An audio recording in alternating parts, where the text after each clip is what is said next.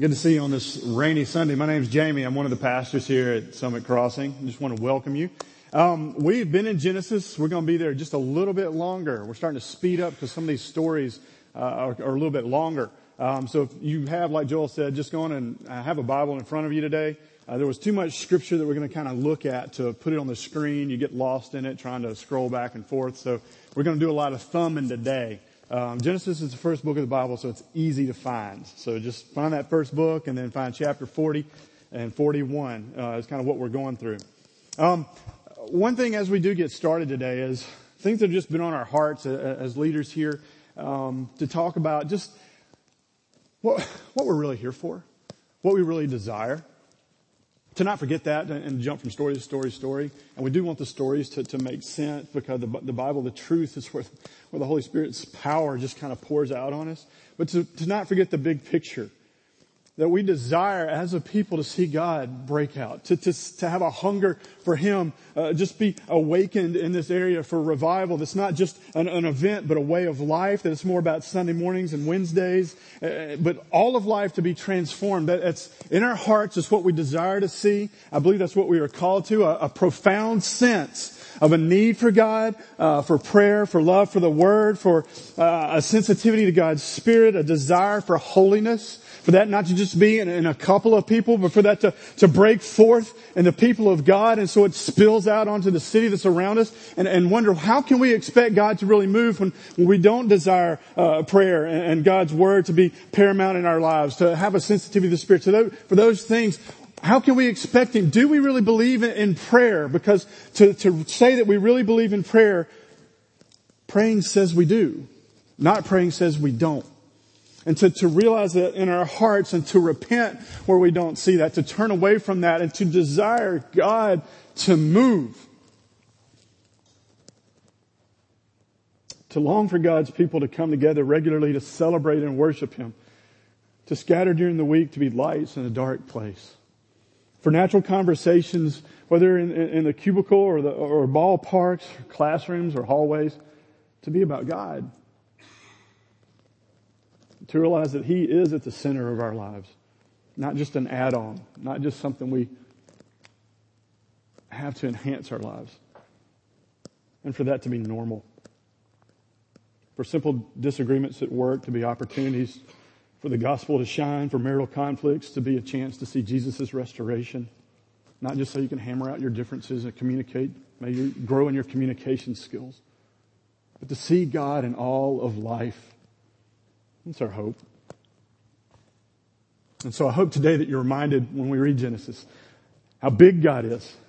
But then when you see how big He is, don't forget, He's not that big. He's right here. Fancy words for that are transcendent and immanent. He created the cosmos and yet He crafted our souls. And so at the same time, He should blow our minds and cause us to have a real love, to learn a yearning after Him. To see that He's sovereign in all things, from individuals to nations, and through pits and prisons and now palaces, that He's with Joseph. And He uses His suffering to point, to create beauty, to display glory. And that's enjoyed by His people. And so today we have 3 acts. It's like a play. There's 3 acts. There's the prisoner's dreams, then there's Pharaoh's dreams, and then there's Joseph's rise to power. And from that we see 3 points. Number 1, Joseph is prepared, which is storyline A. Number 2, Pharaoh is prepared, which is storyline B. And then point 3 is where A and B come together, and we see the beauty of God's sovereignty displayed. And yet another picture of how He's weaving a tapestry to get glory that we enjoy. And our response is worship and praise for who God is. Number 1, Joseph prepared. So we've been on a journey with Joseph the last few weeks. Right? We saw Joseph move from being a favored son with a bright future who probably he talked too much. He was quick to tell you how much he knew. He went from there to about as low as you can get. He was left for dead. He was sold as a slave to a foreign country. He did everything right, even in the foreign country when he eschewed the sexual advances of Potiphar's wife. He did everything right, and he was rewarded by being put in prison, thrown into jail, which is even lower than a slave. He's a slave that was put into prison. We know that he could have easily fallen into self-pity and despair. He could have had a critical spirit. He could have been a complainer. Everything goes wrong. Even when I do everything right, nobody else does. He could have been subject to bitterness, anger at God. Honestly, he didn't do anything wrong. But we don't hear the Bible say, but Joseph was a good guy. He remained faithful, gritted his teeth, and pressed through. The Bible doesn't say that. The resounding drumbeat of the Bible is the Lord was with Joseph. And the Lord was with Joseph. Verse 2 and 3 and 21 and 23 of last week. It's because the Lord was with Joseph that he was being sustained and transformed. That there was power and there was hope and there was promise in him. From his early dreams, in the pit, in the prison, we see that the Lord was with Joseph. He did not deliver Joseph. He did develop Joseph. Those are the differences that we see. And we know from last week, it wasn't as important in Hebrew thought geographically where Joseph was, whether he was in a pit or in a prison or in Potiphar's house. It was important where Joseph was spiritually. Everything else can adjust to that. And so sometimes we're delivered and sometimes we're developed. And our response indicates our maturity level in Christ. And God is developing Joseph into a mature believer who trusts in the Lord, who treasures God above all things that the treasures of Egypt can and will probably be providing soon. And that process doesn't just happen overnight. It takes time.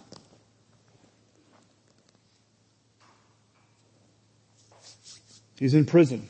He's been falsely accused by Potiphar's wife. And then he has two more prisoners that are come in. So this is where we kind of pick up in the story, right? One's a cupbearer. He's an advisor to Pharaoh, a trusted advisor. And the other is a chief baker. And they're both, somehow they've upset Pharaoh, which is not a good thing to do. He's the king, and you don't need a trial. You don't even need to be guilty. You just have to upset him. So you get thrown into jail. Well, that doesn't sound right. Nobody cares what you think. You're not the king. Be mad. Don't get too mad though, because you'll be in prison too. Right? That's kind of how that works. And that's quite a bit of power. And each one of them comes to Joseph, or at least Joseph sees them. And Joseph comes to them. Joseph initiates, and he walks to them and he says, why are you down? This is chapter 40. Why are you down? To the prisoners. That's one reason that we can see that Joseph, and we see Joseph, how he's being refined. He's being changed, right? This is uncharacteristic of the Joseph we know from his youth. At least when we were introduced to him. He kept talking about his dreams, right? And everyone, including his mom and dad, were going to bow down to him. And he kept saying, hey, here's what I dreamed, and here's what I dreamed. It was driving people crazy. He had zero self-awareness of what he was talking about. He could only see himself as the center of all his conversations. This is a different picture of Joseph. This is someone who knows suffering, who knows loneliness, who has been hurt. And in a way, like Jesus, a man of sorrows. He can now relate to pain. And he can recognize it. And he engages it. He doesn't just want to tell them what he's thinking. And this is a new man. He's addressing these prisoners. Even in his low place in prison, he now thinks about others. And he isn't just concerned with himself. So they tell him, here's why we're down. We both had dreams. They don't know what they mean. And Joseph, from his familiarity with dreams from God in the past, he just says, trust in the Lord. He says, don't interpretations belong to God? Now, the fact that Joseph is willing to say that and entertain these dreams may be a hint to us. It may be a hint that Joseph still believes that the dreams from his youth may still come true. That he hasn't given up on them. He's like, because he could have just said, dreams are meaningless. They don't mean anything. I had some dreams once like you. Nothing. But he doesn't. He engages with them.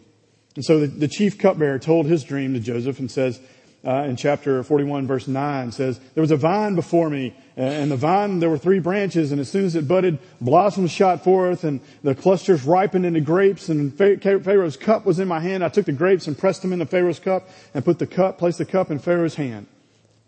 So that's his dream. And Joseph then interprets it in verse 12, says, hey, you know what? After 3 days, you're going to be restored. You're going to be back where you were. Okay. Hey, verse 14. When you do, remember me. Remember when it is well with you, please do me the kindness to mention to Pharaoh and get me out of this house. Don't forget me. And know that I've done nothing wrong, that they should have put me into this pit. He's like, I shouldn't even be here. Maybe you can get me out of here and get me back to a normal life. And I doubt Joseph at this point is thinking he's going to be speaking with Pharaoh. Right? He's a prisoner. Prisoners don't talk to kings. It doesn't happen. The Pharaoh likes the baker likes what he hears, so he steps up, and since his dream went well, verse 16 and verse 17, he's like, hey, well, what about mine? And so he says to Joseph, I also had a dream, and there were 3 cake baskets on my head, and in the uppermost basket were all sorts of baked food for Pharaoh, but the birds were eating it out of the basket on my head. So Joseph interprets again. And in verse 18, we see, he says, hey, here's your interpretation. Pharaoh also will lift up your head, but it'll be from you. You're going to be hung on a tree. You're going to die. Ooh, that's not what he was expecting. I mean, he got a good one. Why don't I get a good one? It doesn't work like that, right? Joseph's not here for you. He's telling you what the dreams mean. Those are different endings. And so we find that Joseph was right, and the cupbearer was restored to his position before Pharaoh, and the baker was hanged and impaled even, right? And chapter 40 finishes with, yet the chief cupbearer did not remember Joseph, but forgot him. So it's like a double, like he didn't remember him at all. It didn't even occur to him. And then the next chapter 41, just kind of starts with, after 2 whole years. 2 whole years. And so we want these huge changes. We want these huge changes. And, Abraham was promised a child, and he was going to be fruitful. It took 25 years to have his first child of promise. We look at Jacob. It took 14 years to have first Leah and then Rachel before he left the land. It takes us, this is going to be 13 years for Joseph.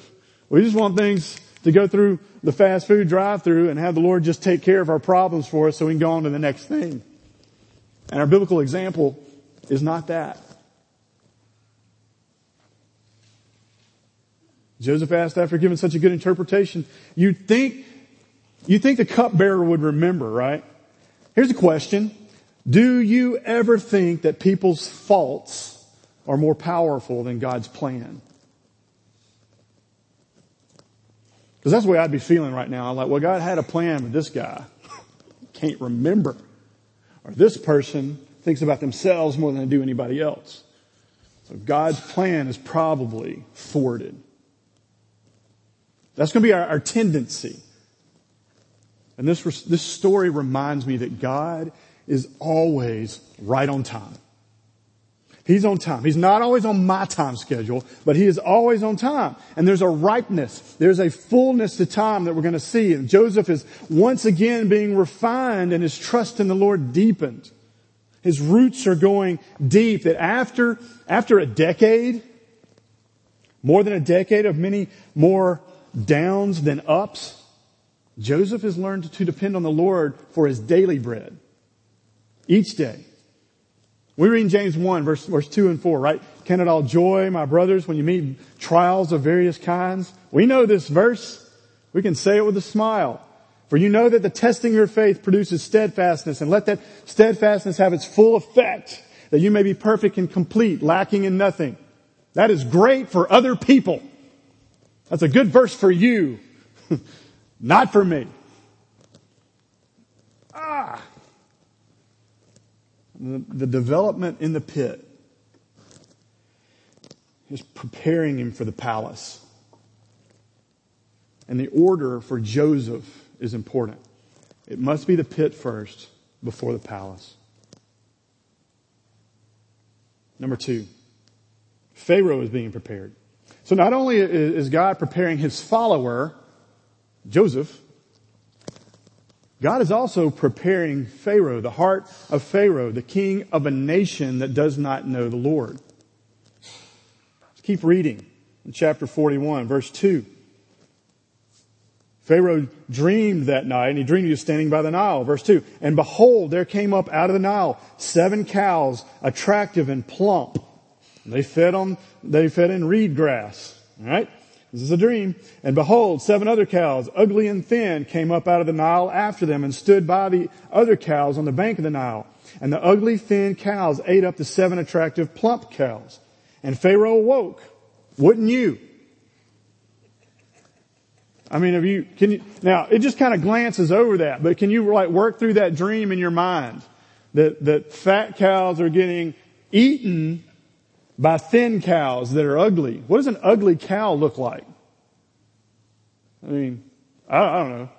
I don't know what it would look like to have a cow eat a cow. I mean, that's cannibalism.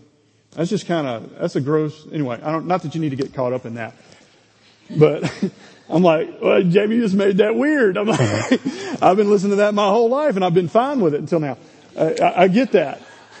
But this is why the man woke up. It's a mess. And the word for ugly is actually the word for evil in appearance. I mean, it's evil. And so I was shocked awake. Pharaoh was. All right. And so, okay. The spirit, in the morning, verse 8 said his spirit was troubled. Right? It messed with him. And then also Pharaoh's got he has a godlike status in Egypt. He's thought to live on the edge of divine realms, that dreams to him have special credence. And he kept having that dream. And then he woke up and he goes back to sleep and he calms down and then he has another dream, right? Verse 7. Verse 5 says, and 7 ears of grain, plump and good, were growing on one stalk. And behold, after them 7 sprouted 7 ears, thin and blighted again by the east wind. And the thin ears swallowed up 7 full plump ears. And Pharaoh awoke, and behold, it was a dream. And he was troubled. And so he sends for all the magicians and all the wise men, and he exhausts every resource he has to help him with this, because he knows it's got to mean something. But nobody could interpret. And then suddenly, verse 9, the cupbearer remembers Joseph. Not for 2 years, but the dream kind of jogs his memory, if you will. And so he tells Pharaoh about his dream that he had during his imprisonment. And he says, Pharaoh, I'm sorry, I remember my offenses today. And when you were angry with me and you threw me into prison and the chief baker was in there, we both had dreams. And this was this guy there that interpreted them. And so Pharaoh's like, bring you up. King, prisoner, come forth. Why? His heart's being prepared. Pharaoh doesn't care that Joseph was a Hebrew. He should. Keep reading in the Pentateuch. The Egyptians don't like Hebrews. They don't like shepherds. He was a Hebrew, he was a slave, he was a prisoner. But because the dreams were so unsettling, and because God was preparing the heart of the king, Pharaoh now has a posture of receiving information. He doesn't care who it comes from. Will it help? It's not about the messenger anymore. It's about the message. Joseph was an unknown. And here's where the stories start to align. Joseph's preparation is about to be tested. He's going to appear before Pharaoh, the king. And so the scripture says they cleaned him up, right? Gave him some decent clothes. They shaved him. So remember, he's not staying in a Motel 6 or a Holiday Inn Express. This is, you remember the clasp of iron around his neck from Psalm 105? And the fetters on his feet that made him hurt? They're having to clean him up to appear before the king. And he does. And Pharaoh says, I hear that you interpret dreams. And Joseph corrects him with great confidence. It's one word in Hebrew. It says, but it's not me. But God will give Pharaoh a favorable answer. That's remarkable. His default is to God. Joseph didn't know. He knew he might have a dream or whatever. And Pharaoh just asked a question. And his response just on the spot was, not me, but God. Is our default that? Or is it, well, let me think a minute. Well, let me remember what I did in the past. Let me think about what some other friends have done that I really respect and they're wise. He's like, not me, but God. And I'm like, I respect that. I don't always do that. And so Pharaoh tells him his dream and Joseph interprets. Verse 25. He says, the dreams are one. You know, the cows and the corn, that's one dream. God has revealed to Pharaoh, so God spoke to Pharaoh what he is about to do. And then verse 27 and 29. Basically, there's going to be 7 years of plenty, and then there are going to be 7 years of terrible famine. One verse says you're going to have plenty. 5 verses say you're going to have terrible famine. So just get the idea that it's really bad. Like the word terrible probably doesn't do it justice, so you better listen to that part. And then verse 32 says this has been fixed by God. So there's will of decree, there's will of command. This one's fixed.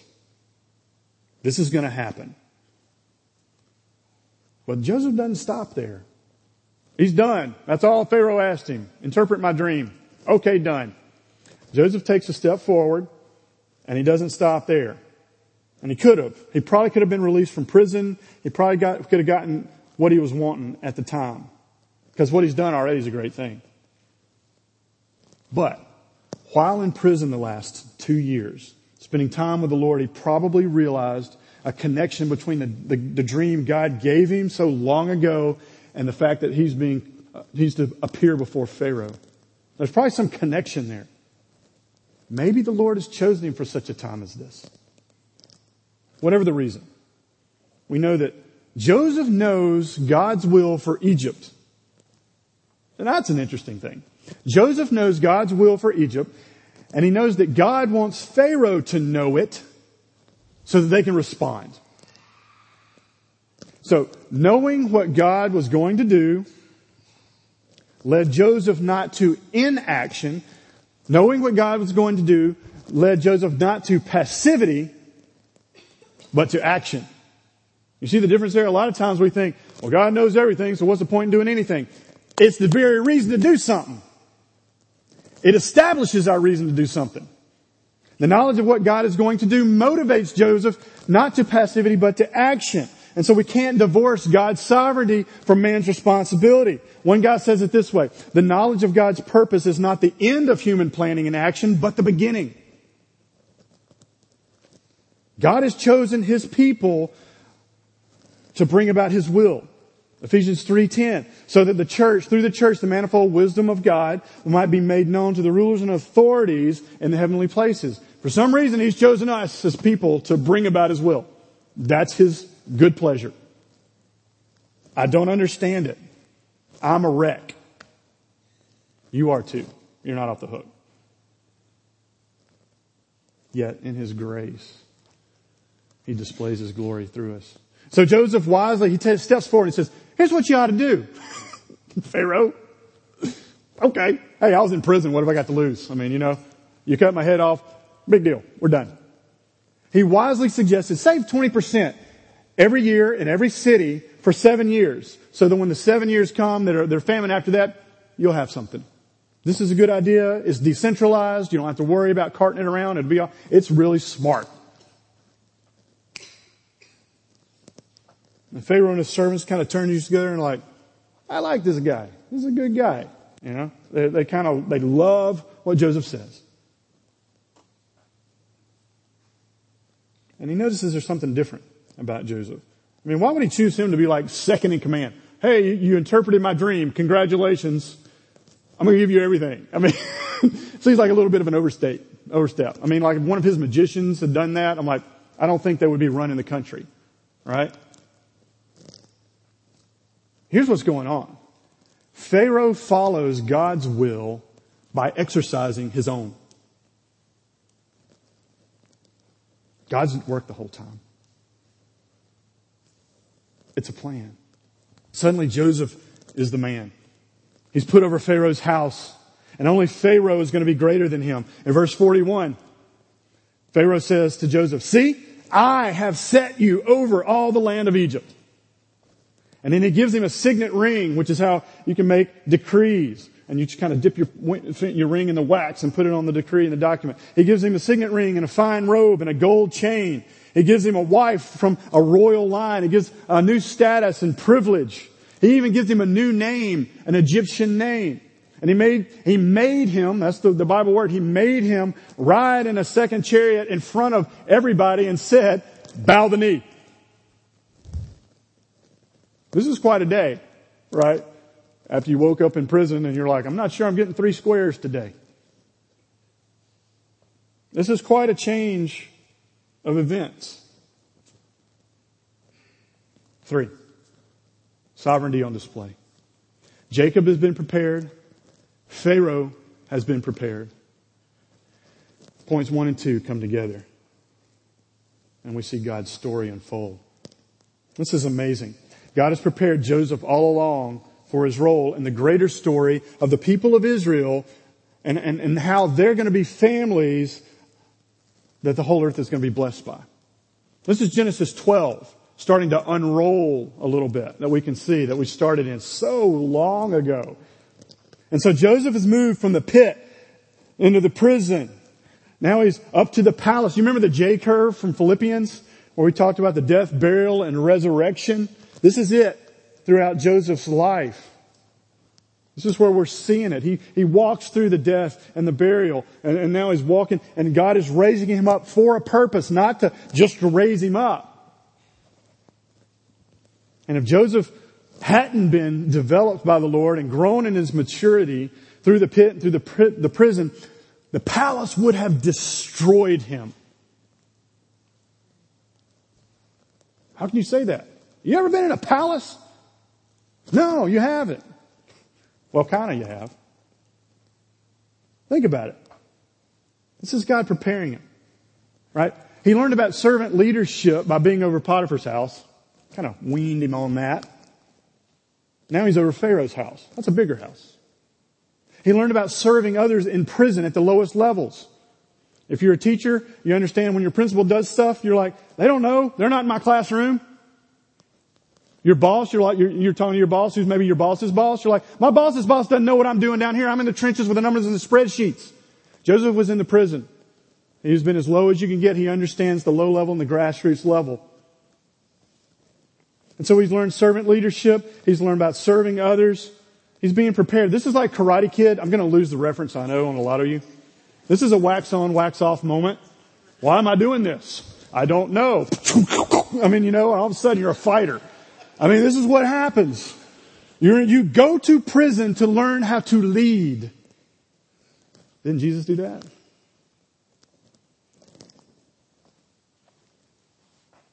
Joseph needed prison before the palace because it's harder to be faithful when you have no needs. All the riches and the pleasures of the palace are now available to him. All the politics, all the social posturing, all the status maintaining, the pressure is going to be huge in this dark and sinful environment. And a 17-year-old kid that just talks a lot and has had a couple of dreams is not prepared for that. Jesus said in Matthew 19, it's easier for a camel to go through the eye of a needle than for a rich person to enter the kingdom of God. And the rich young ruler went away sad because he had many possessions. In prison, you're in touch with your need. In the palace, you're not. So can Joseph handle this? Yeah. He can now. How do we know? Because Pharaoh tried to make Joseph as Egyptian as possible. In every sense, new clothes, an Egyptian name, the signet ring, an Egyptian wife, a status. But Joseph has been in prison. He's not enticed by all the accoutrement, the dress-ups, the riches, the palace, the jewelry, the fame. God has been the only constant of his life, right? God has been the only constant, the only one that was always there. And Joseph knows who he is, and he knows who God is.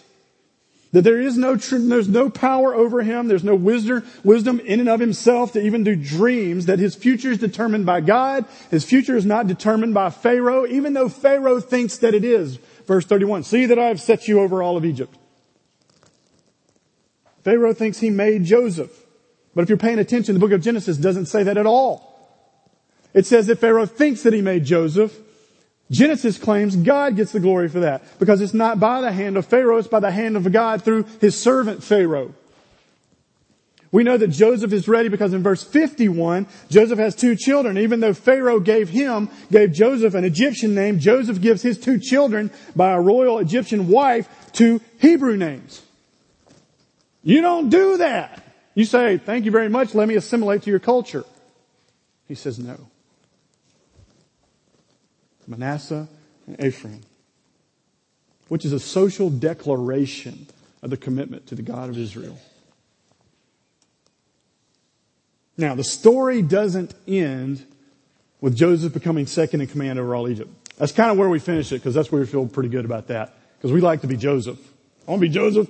I went down and then God put me through the prison so I could live in the palace. Not good theology. It doesn't preach in Bangladesh. It doesn't preach in Rwanda. It doesn't preach pretty much anywhere outside the Western world. It does, but it never comes to fruition. That's not the goal. This is not the Bible's goal to have Joseph in power. Not to have Joseph repaid. This is not the goal of what we see. Our lives are so much greater than the sum of what we see. The impacts that we have daily, the little conversations, the moments that we didn't plan, they all funnel together into a masterpiece that God is weaving throughout history that we're going to marvel at one day. Right? That Joseph's dreams as a young man, when others are bowing down to him, even his mom and dad, these are not God's goal. Joseph's story is part of a bigger picture, just like our story is.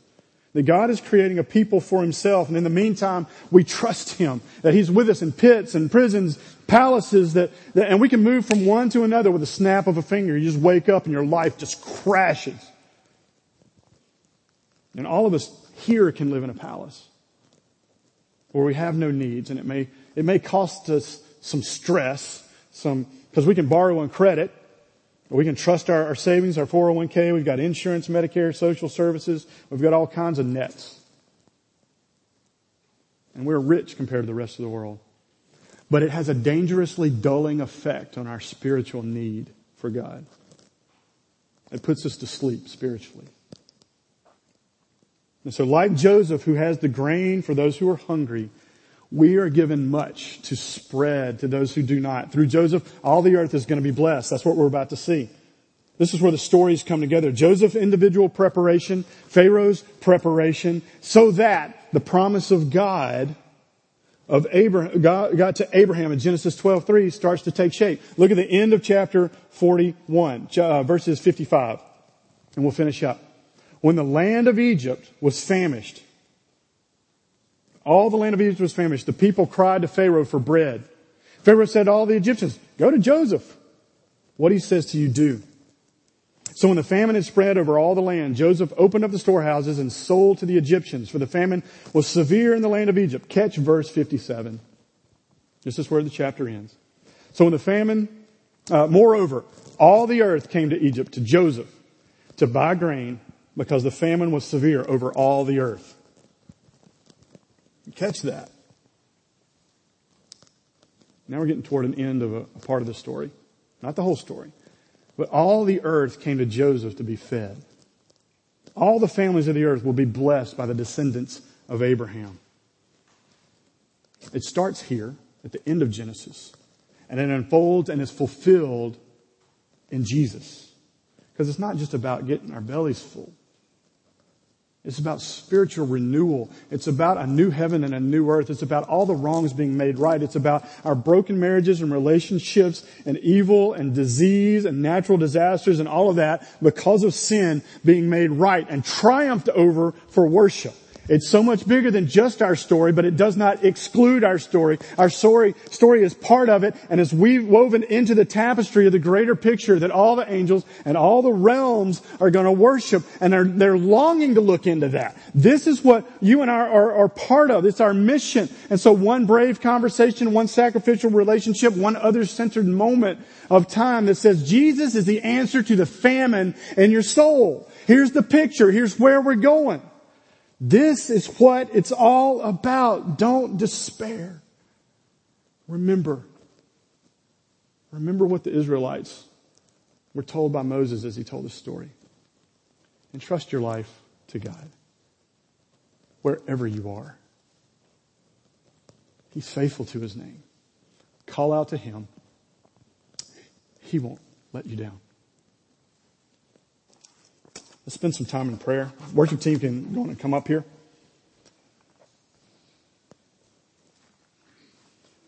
Instead of grain, we distribute the bread of life. It's a little bit different, but not a lot. So we want to pray maybe 3 things. If you can read those, I'll read them out loud, but just kind of prepare your heart pray that the palace in which most of us live would not dull our hearts, but that God in His kindness would wake us.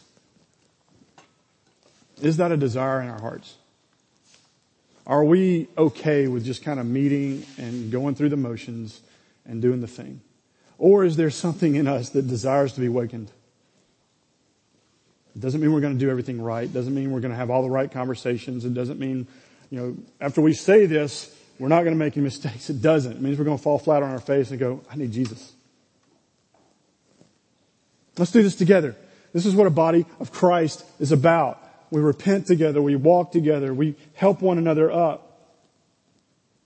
We pray. Do we believe in that? Number 2.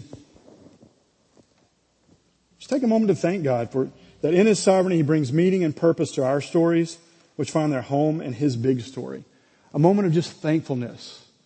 Thankfulness is an antidote to cynicism, a critical spirit, finding something wrong that you complain about. Find things that you're thankful for where God is working in your life. And then finally, ask God for an opportunity to serve others this week. Joseph, while he was in prison, while he was in the low place, still looked to the needs of others. He had to be meeting with God to do that. Otherwise, he'd just be sitting in a corner and having a self-pity party the rest of his prison stay. We don't see that. That's not a command, hey, be happy, don't worry. Just don't worry, be happy. Just get up and go and be a Christian. That's not what's going on. His heart's been affected by God, and the response to his heart is looking to others. And so how Jesus sought us while we were enemies and while we were children of wrath, He came after us even then. And so when God affects somebody, they change and their hearts are transformed. They look for other people. They can have what they have. And so we pray that God is changing us. That He's real. It's not something that can be shrugged off or have our arms just kind of crossed and Jesus is great. Really? I don't believe you. We have to buy what we're selling. And so let's just pray that God would move. Let's do 2 or 3 minutes and we'll walk through taking the Lord's Supper together.